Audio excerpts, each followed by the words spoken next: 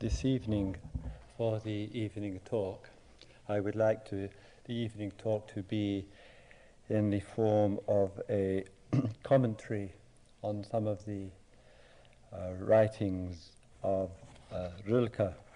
And Rainer Maria Rilke, whose life was spent from 1875 to 1926, wrote quite extensively, and both in the form of his poetry, and I understand that in one 3-week period of his life he actually, in a particularly extensive outpouring of particularly creative poetry, he wrote some 1,600 lines.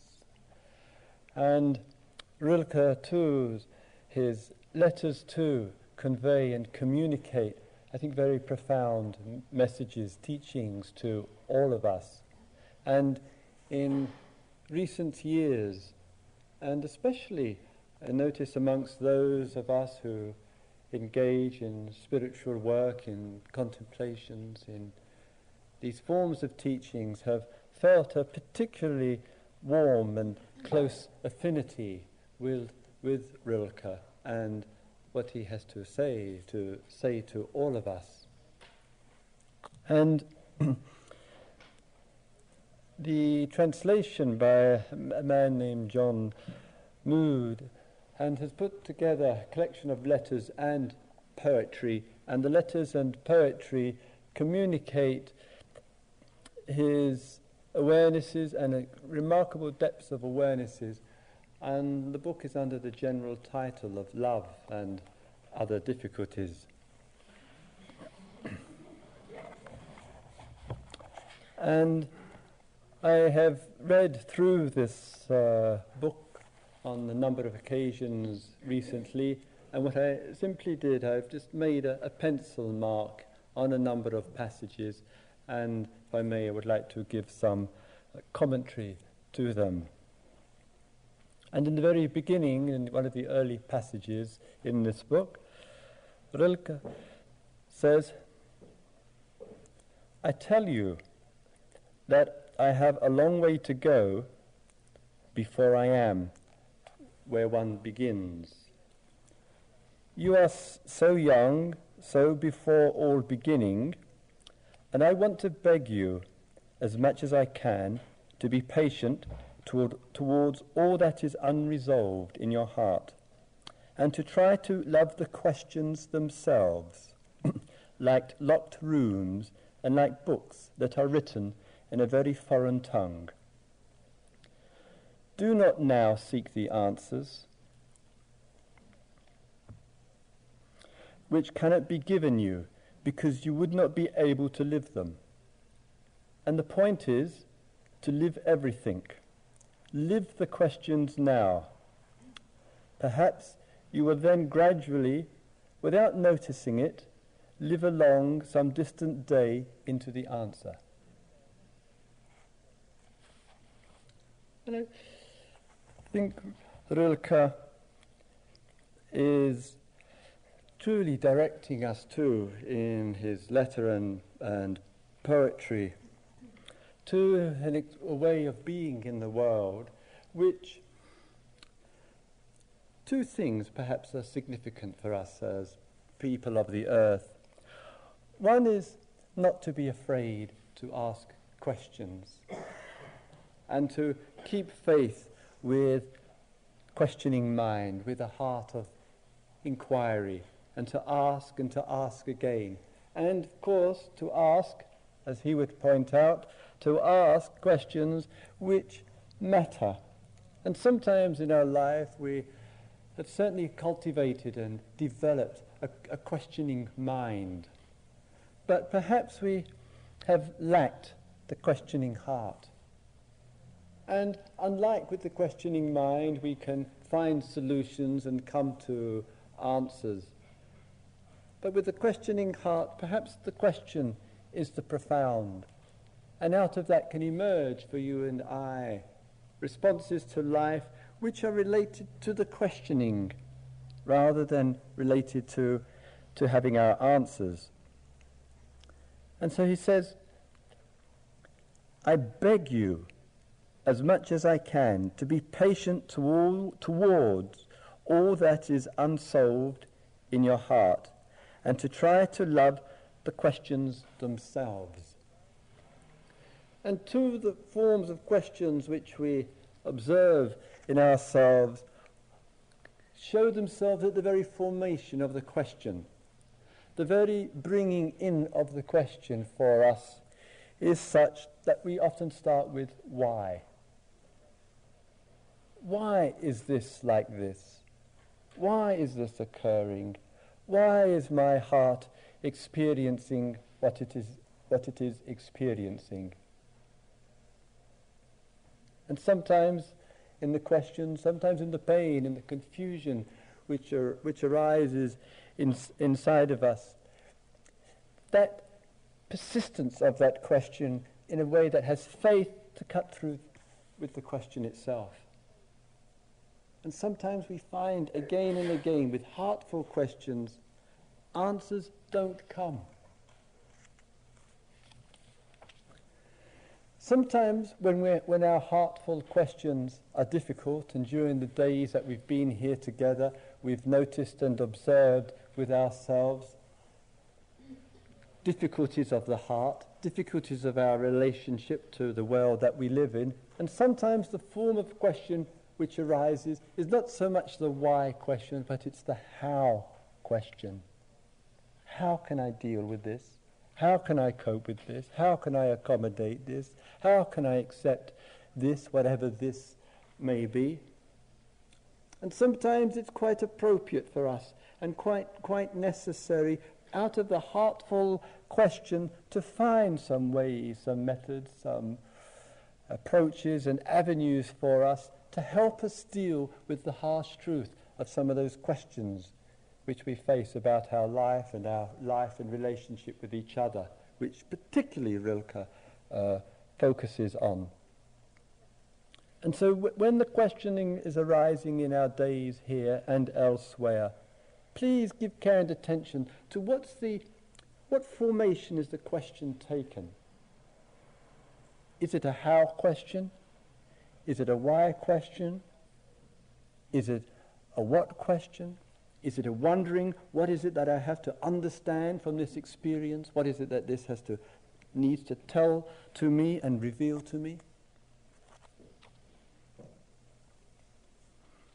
And so this, as I mentioned, forms one of the beginning quotes from this book on Rilke. And then Rilke, in the Letters of Love, and in his continuation of that, he speaks of many aspects of human relationship, the way that you and I and people with each other relate to each other. And he speaks very insightfully of intimate relationship, personal relationship. And one of the features and characteristics of Rilke's poetry is not only the depth of sensitivity which he is able to communicate through the language, not only the poetry itself, but I think the insights and the sensuality which accompanies it. And one of the poets for us which says, in a way, let life really be integrated. Let there be a real marriage of life, a marriage we might say of the spiritual and the sensual, the religious and the flesh, which has been a constant conflict in spiritual life. And I think Rilke's poetry says much to all of us, and especially of our time and generation. And in his writings, he says here in a way he speaks of what the promise has frequently been with regard to marriage, communion, partnership. He says,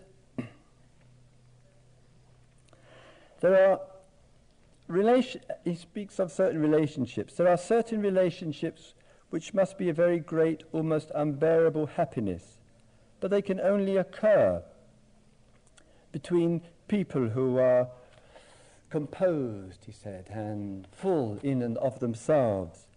And he says what frequently happens is in our relationship and in our communication with each other, we bring in the love and affection for another, as it were, parts of ourselves.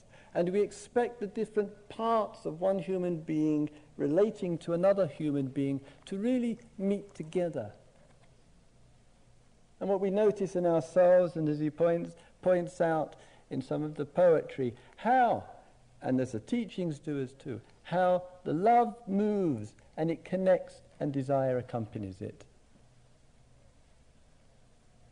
And how with the love and the desire, the love and the demand, one then has love and other difficulties. And we know this constant struggle in human relationship and human communication, and sometimes the way that it shows itself between two people, it shows itself in space and in needs. One wishes for greater space in her or his life and to feel a greater sense of space, and the other, the partner, the close friend, the relative, whoever, it's for need. The need for more contact, the need for more intimacy of connection. And sometimes there's a huge human struggle taking place between one who says it's space, need more space, and the other says, I have need for contact, I have need for greater closeness. And the reconciliation, the harmonizing the understanding of these two common features of our society seem to only come by some actual understanding of each other. And then Rilke, in speaking of these various themes, in a way makes a beautiful and rather wonderful radical statement. He says, I hold this to be the highest task of a bond between two people, that each should stand guard over the solitude of the other. I hold this to be the highest task of a bond between two people, that each should stand guard over the solitude of the other. And I think in spiritual life and awarenesses in our life, that this statement perhaps never really deeply occurs to us, of the profound and liberating and loving communication that is born of such a statement. And I think in our life we truly need to realize that the close one, the intimate, the partner, whoever he, she, they may be, cannot possibly be of such order for any of us in life that that person provides all for ourselves. And I think in our relationship to each other, if there's an attitude, an outlook of mind of standing guard over each other's solitude, respecting each other's solitude and the right to that, perhaps in that there is some opportunity for space, and in that opportunity for space there's some opportunity for real communication.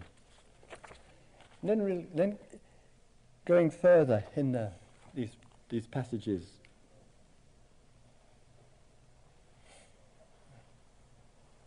he says, it is a question in marriage, to my feeling, not of creating a quick community of spirit by tearing down and destroying all boundaries, but rather a good marriage is that in which each appoints the other guardian of his or her solitude and shows him this confidence, the greatest in his power or her to bestow. Then he continues, a togetherness between two people is an impossibility, and where it seems nevertheless to exist, it is a narrowing, a reciprocal agreement which robs either one party or both of their fullest freedom and development. tough message. But once the realization is accepted that even between the closest human beings, infinite distances continue to exist, a wonderful living side by side can grow up. Understand? In a relationship, we frequently expect that the relationship, the togetherness, will provide everything. One begins to see in the relationship, in the communication, there are areas of distances. And he says that these distances, infinite distances, continue to exist. And he says, once the realization is accepted of these infinite distances, a wonderful living side by side can take place.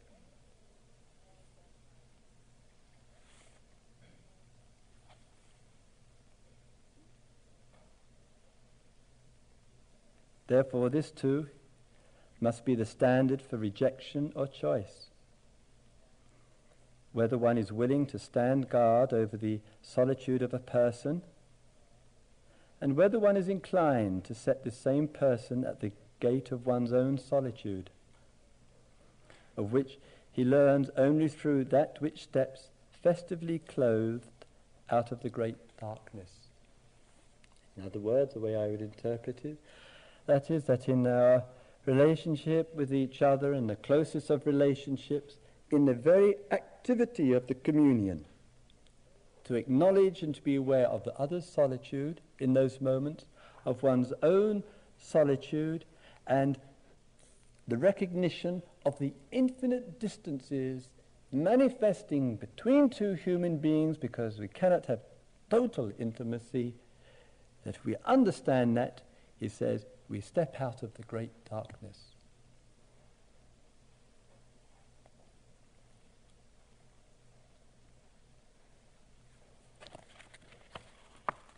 Rilke then goes on and he says,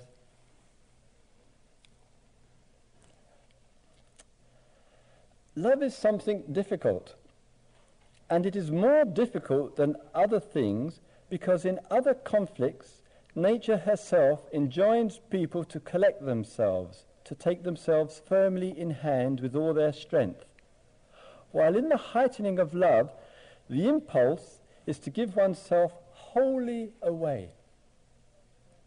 And you recall a situation in this area of standing guard over one's solitude and the solitude of another. Earlier in the year, Henrietta and I were in India, and we were teaching a retreat there in the Bodh Gaya, and one person on the retreat was experiencing a tortuous time, morning, noon and night. He was utterly unable to sleep and was in terrible fear. And I met with him and we talked together, and then he relayed to me the incident which was the spark for this fear. And in fact it was fear, but it was fear in the form of jealousy. And what had occurred was he had travelled from continental Europe, and he had left his partner with whom he had been for several years behind, and he decided, since a telephone, the first, incidentally in Bodh Gaya, had turned up in the village at the post office, that he would telephone his partner and say hello and say that he was fine. He told me that he'd completely overlooked the time change, which is about 6 hours between India and his home country. The phone rang in the middle or late middle of the night, he told me, 4 or 5 o'clock in the morning. And when the phone answered, his partner, his girlfriend, was very, very uncommunicative. And she said, oh, hi, oh, well, and can you ring back later on? I'm tired, blah, blah, blah. And put the phone down. And he immediately came to the conclusion that there was a man in her bed and that she couldn't wait to get the phone down because of that. And he was fraught with pain and jealousy and anxiety and fear, and was sitting, walking, spending the whole day in this state. And one sees with jealousy, too, and the potency of jealousy, that it surely is one of the most painful emotional sensations, experiences, to feel jealous, which means the loss of another whose attention is going to somebody else, and one actual or imagined, there's that feeling of pain and loss and the jealousy which just cuts deep in the human heart. So we talked about this, and I asked him, how do you know it's a fact? He said, I'm sure. I just could tell from her voice, etc. And I said, and some of you as well, that sometimes I receive phone calls, and sometimes people too forget the time change. They put the hours on instead of behind and things like that. And the phone rings, and someone says, hi, Christopher, how are you? So I said, perhaps there's no evidence other than your imagination. So the agreement was he would go back to the phone in the post office in Bodh Gaya, telephone at a decent time, and speak and actually ask. Get the information up front, what's actually going here. At least find out what the truth is, rather than live in a state of not knowing and all the jealousy and anxiety which accompanies it. And I think in that, of course, the situation, he got complete reassurance that she was just tired and whatever. I think jealousy is perhaps, amongst the many factors of it, we have forgotten to stand guard over the other's solitude.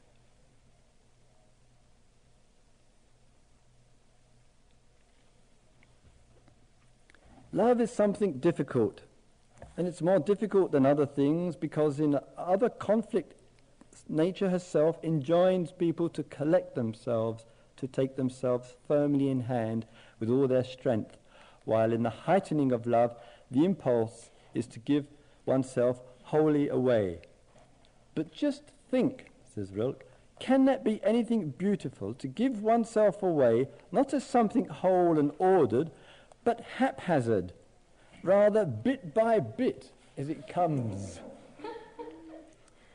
And I think sometimes with us in relationship and in the closeness of something, someone that one loves, one has inside of oneself the idealized view. I'm going to give myself wholly to him, wholly to her, wholly to whatever that one loves. Can such giving away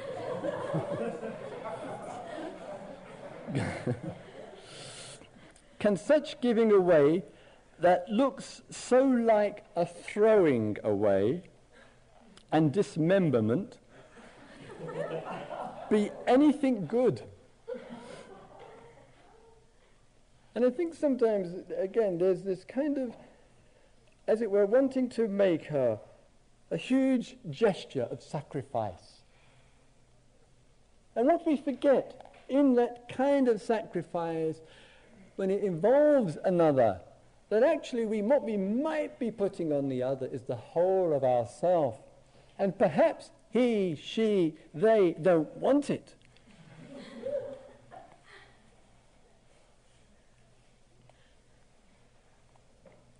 When you give, he says a rather beautiful analogy, when you give someone flowers, you arrange them beforehand, don't you?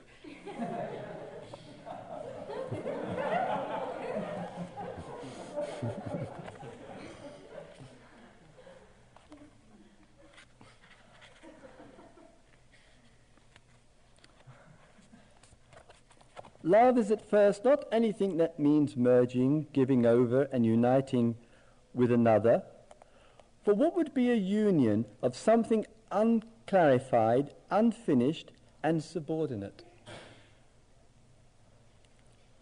Love is at first not anything that means merging, giving over, and uniting with another. For what would a union be of something unclarified, unfinished, still subordinate? And I think in the human communications and in our explorations which take place with each other in life, I think that relationship of oneself to others and in that giving over that easily takes place, we may forget in the neglect of the guardian of each other's solitude, one or other in some way becomes subordinate. In some way we just haven't understood what love is. And so when, with our relationship, though I question some of Rilke's conclusions, it's not surprising that the view which one finished with, so to speak, that love is difficult. I'm not sure whether love is difficult. I'm not sure whether love ever has been difficult in the love itself. But the relationship in the expression of the love or the unexpression of the love, hence therein comes the difficulty. And certainly easily happens for us in the communicating of love, warmth, kindness, affection, gratitude, generosity, in the giving over to another. When that giving is taking place and the formations of giving are occurring, how easily it is for us that in the formation of the dependency, one ends up tragically doubting one's capacity to love.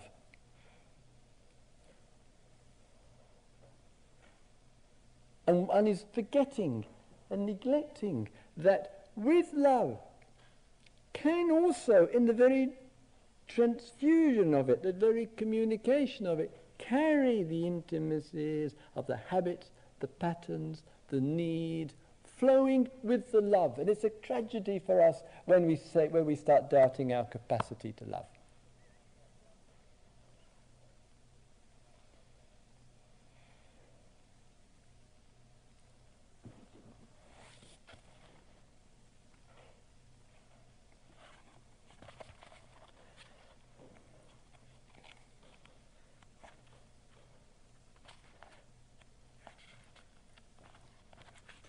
Just like to move on to some of the poetry of Rilke. The sense with the poems of Rilke, not only is the depth and the sensuality and the love which is being explored through the poetry, but something of the poetry. Like many things in life, if we could just take a verse, a line, a passage to heart, and allow ourselves to explore just a few lines deeply in our life, the exploration of those few lines in a heartful way can be remarkably transforming. Just through taking a line, a sentence, a passage. And there's been a long-standing tradition, spiritual tradition, of just taking something and letting it rest, and rest deeply with us, so that the potency of it has some transforming influence in our life. And I wonder, in our daily life, how much opportunity do we have for poetry? How much opportunity is there for us just to stop and to take a few lines and allow ourselves to reflect on those?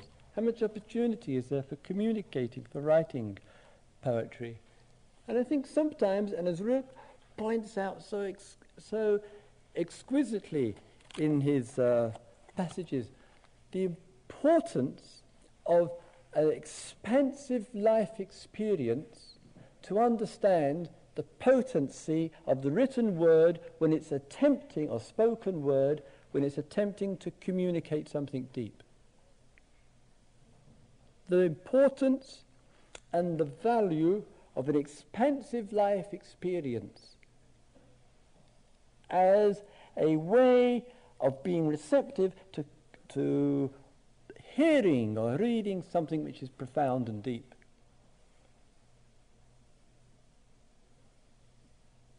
And sometimes we are in our questioning, in that questioning heart, as I said at the beginning of the talk, sometimes we may have to ask ourselves the question, am I living a shallow life? Am I living superficially? Am I living as a kind of imitation of streams of other people?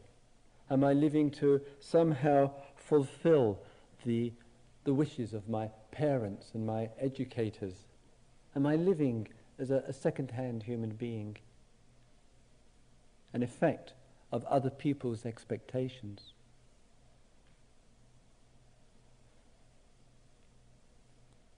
And it's not that in our broadening, deepening of our life experience that we have to go miles, we have to travel the world, we have to have a whole variety of lifestyles, but within the very context of our home life, in the very context of what's happening in the world around us, to have exposure to that.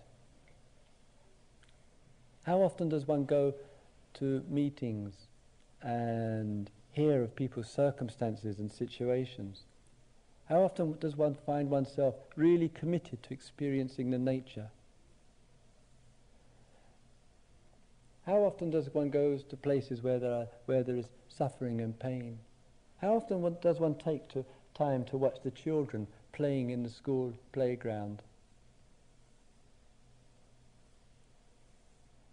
Many facets of a broadening life experience and the commitment to that, so that sometimes the relationship and the job and the money truly, from a poetic standpoint and a spiritual standpoint for us, truly recede into the background.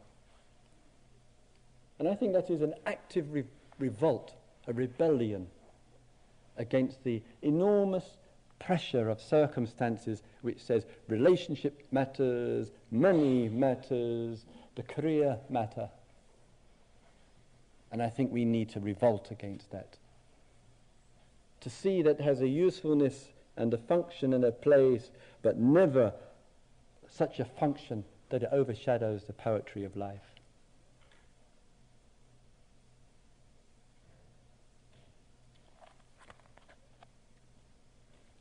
Life and death, they are one, at core entwined. Who understands himself from his own strain, presses himself into a drop of wine, and throws himself into the purest flame.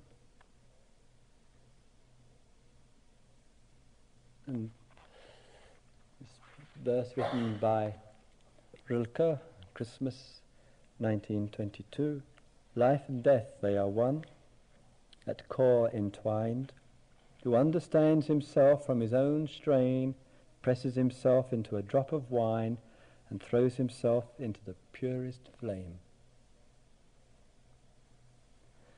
In a way, the heart of the teachings, in a way, are perhaps summarized in that single verse.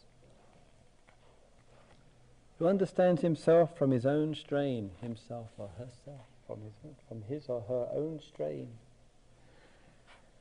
And I think sometimes with ourselves and the strain of ourselves, of our life, of our culture, of all that fashions and makes up our life, that in a way, in the situation here, walking and sitting and examining and exploring and looking into, perhaps we are pressing ourselves into a drop of wine.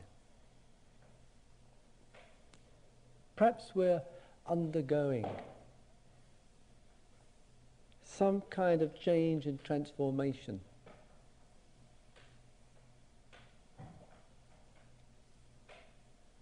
one of our poets in Britain, Lord Byron, was sitting to take an examination, I believe, at Oxford University. And he was asked to give a commentary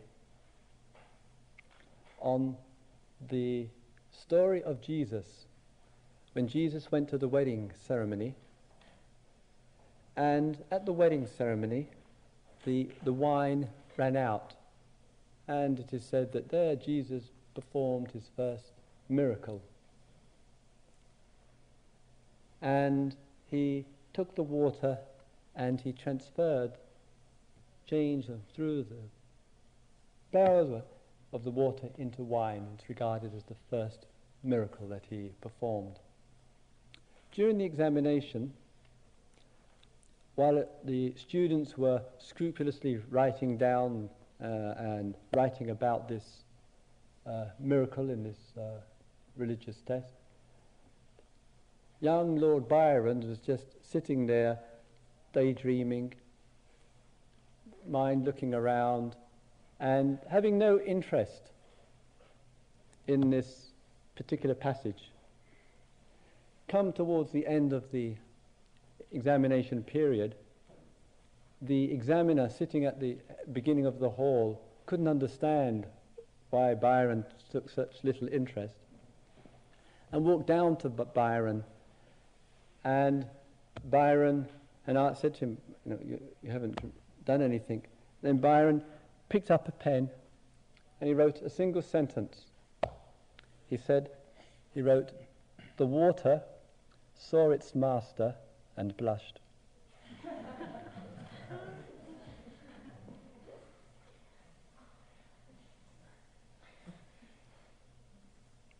And I think in transformation, in the change, in the human capacity, in the miraculous capacity of human beings to change, not only is that change the transformation of consciousness, but it's the transformation of the whole way that we see the world.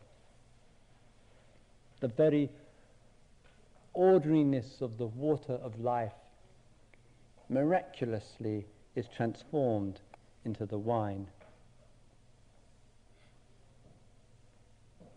Who understands himself from his or her own strain presses herself into a drop of wine and throws herself into the purest flame.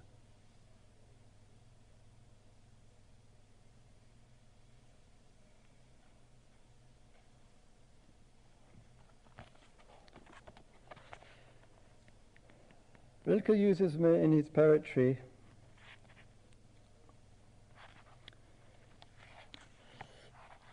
and in these statements which he makes, as I mentioned before, the importance and the significance of expression, of the relationship of language to life, to sensuality, to deep feelings. He said such deep feelings, he uses a beautiful term. He speaks of it as such deep feelings, he speaks of it as blood remembering. That sometimes we are so into our brain remembering, into the acquisition and the collection of knowledge. We think, and the huge deception for us as human beings is that we think we know through the acquisition of information, through the acquisition of the knowledge. And we put undue stress and pressure on the brain, and the tragedy of the deception is that the knowledge does nothing to alleviate the blindness, nothing to alleviate the ignorance, the darkness, and yet we've put our faith, misplaced faith, into brain knowledge. And Rilke speaks of going much deeper than that, and in such a deep way that he speaks of blood remembering, blood knowing, blood sensing, blood feeling. And he makes some criticism of the young. And I think the young, not so much, I hope anyway, not so much in terms of age, but young in life. He said, but verses amount to so little when one writes them young. One ought to wait and gather sense and sweetness a whole life long. and a long life if possible. And then, quite at the end, one might perhaps be able to write 10 lines that were good. For verses are not, as people imagine, simply feelings. Those one has early enough. They are experiences. For the sake of a single verse, one must see many cities, men and things. One must know the animals. One must feel how the birds fly and know the gesture with which the little flowers open in the morning. One must be able to think back to roads in unknown regions, to unexpected meetings and to partings one had long seen coming, to days of childhood that are still unexplained, to parents whom one had to hurt when they brought one some joy and one did not grasp it. It was a joy for someone else. To childhood illnesses that so strangely begin with such a number of profound and grave transformations.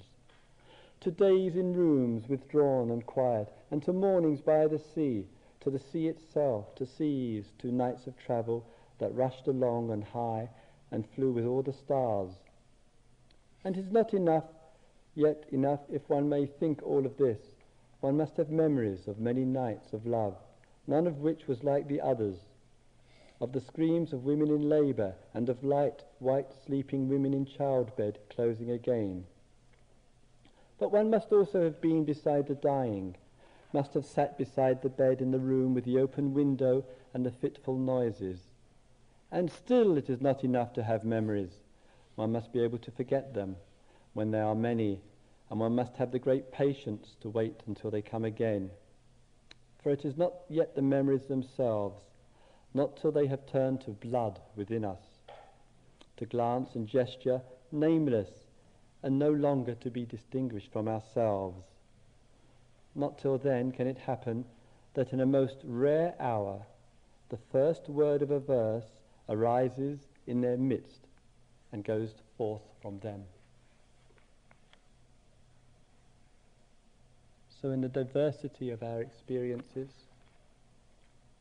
in the support of our memories, in our awarenesses of the cities and the animals and the birds and the flowers, in all of that, out of that experience, out of the depths of that, out of our life, then can come the first word of a verse.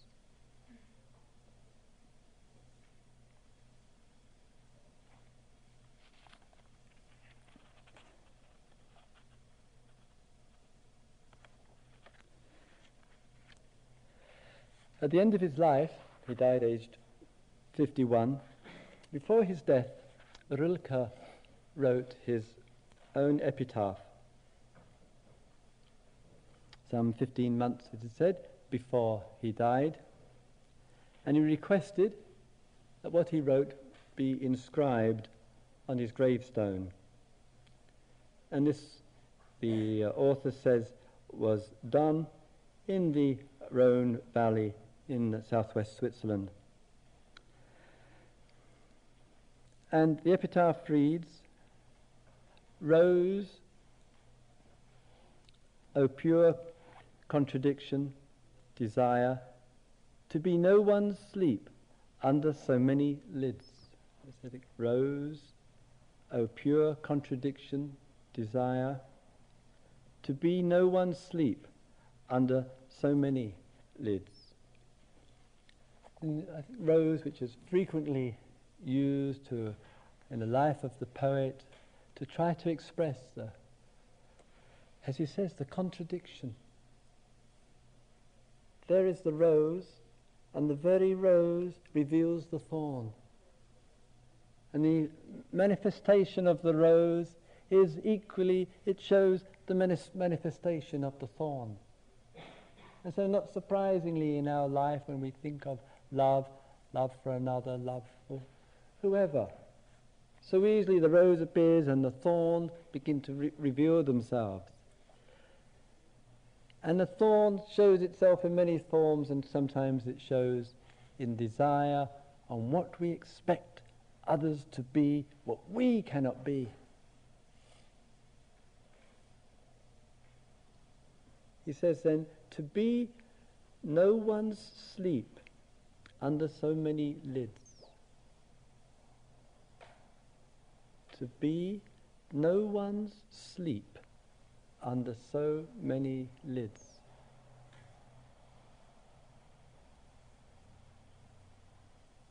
And I can't help wondering if he's not alluding back to the original statement, to be a guardian of each other's solitude. I can't help wondering perhaps if Rilke is saying to us in the wonder of connection and depth of feeling and depth of love and sensuality, that we don't understand it, we'll live like the rose with the thorn, and we will fall asleep under the eyelids of another.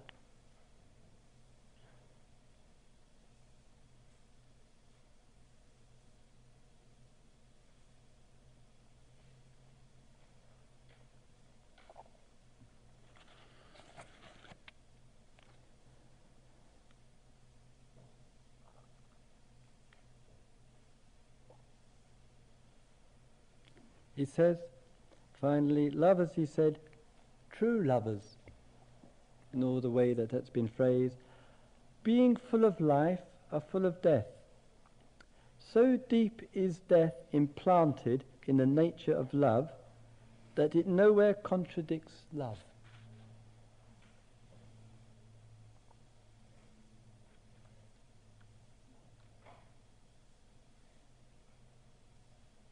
I think if we were just to take a few words, a line of Rilke, and many other poets of past and present, and we were to say to ourselves, let the poetry of life truly matter. Let me not forget the ordinary and the everyday.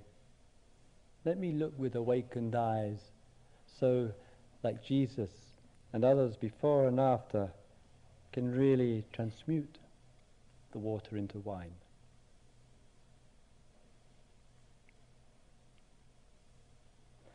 May all beings be in touch with the unfoldment of life. May all beings be in touch with the wonder of things.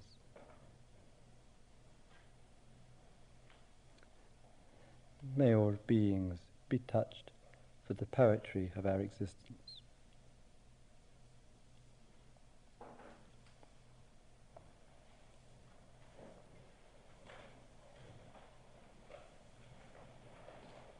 Let's have a couple of quiet minutes together, please.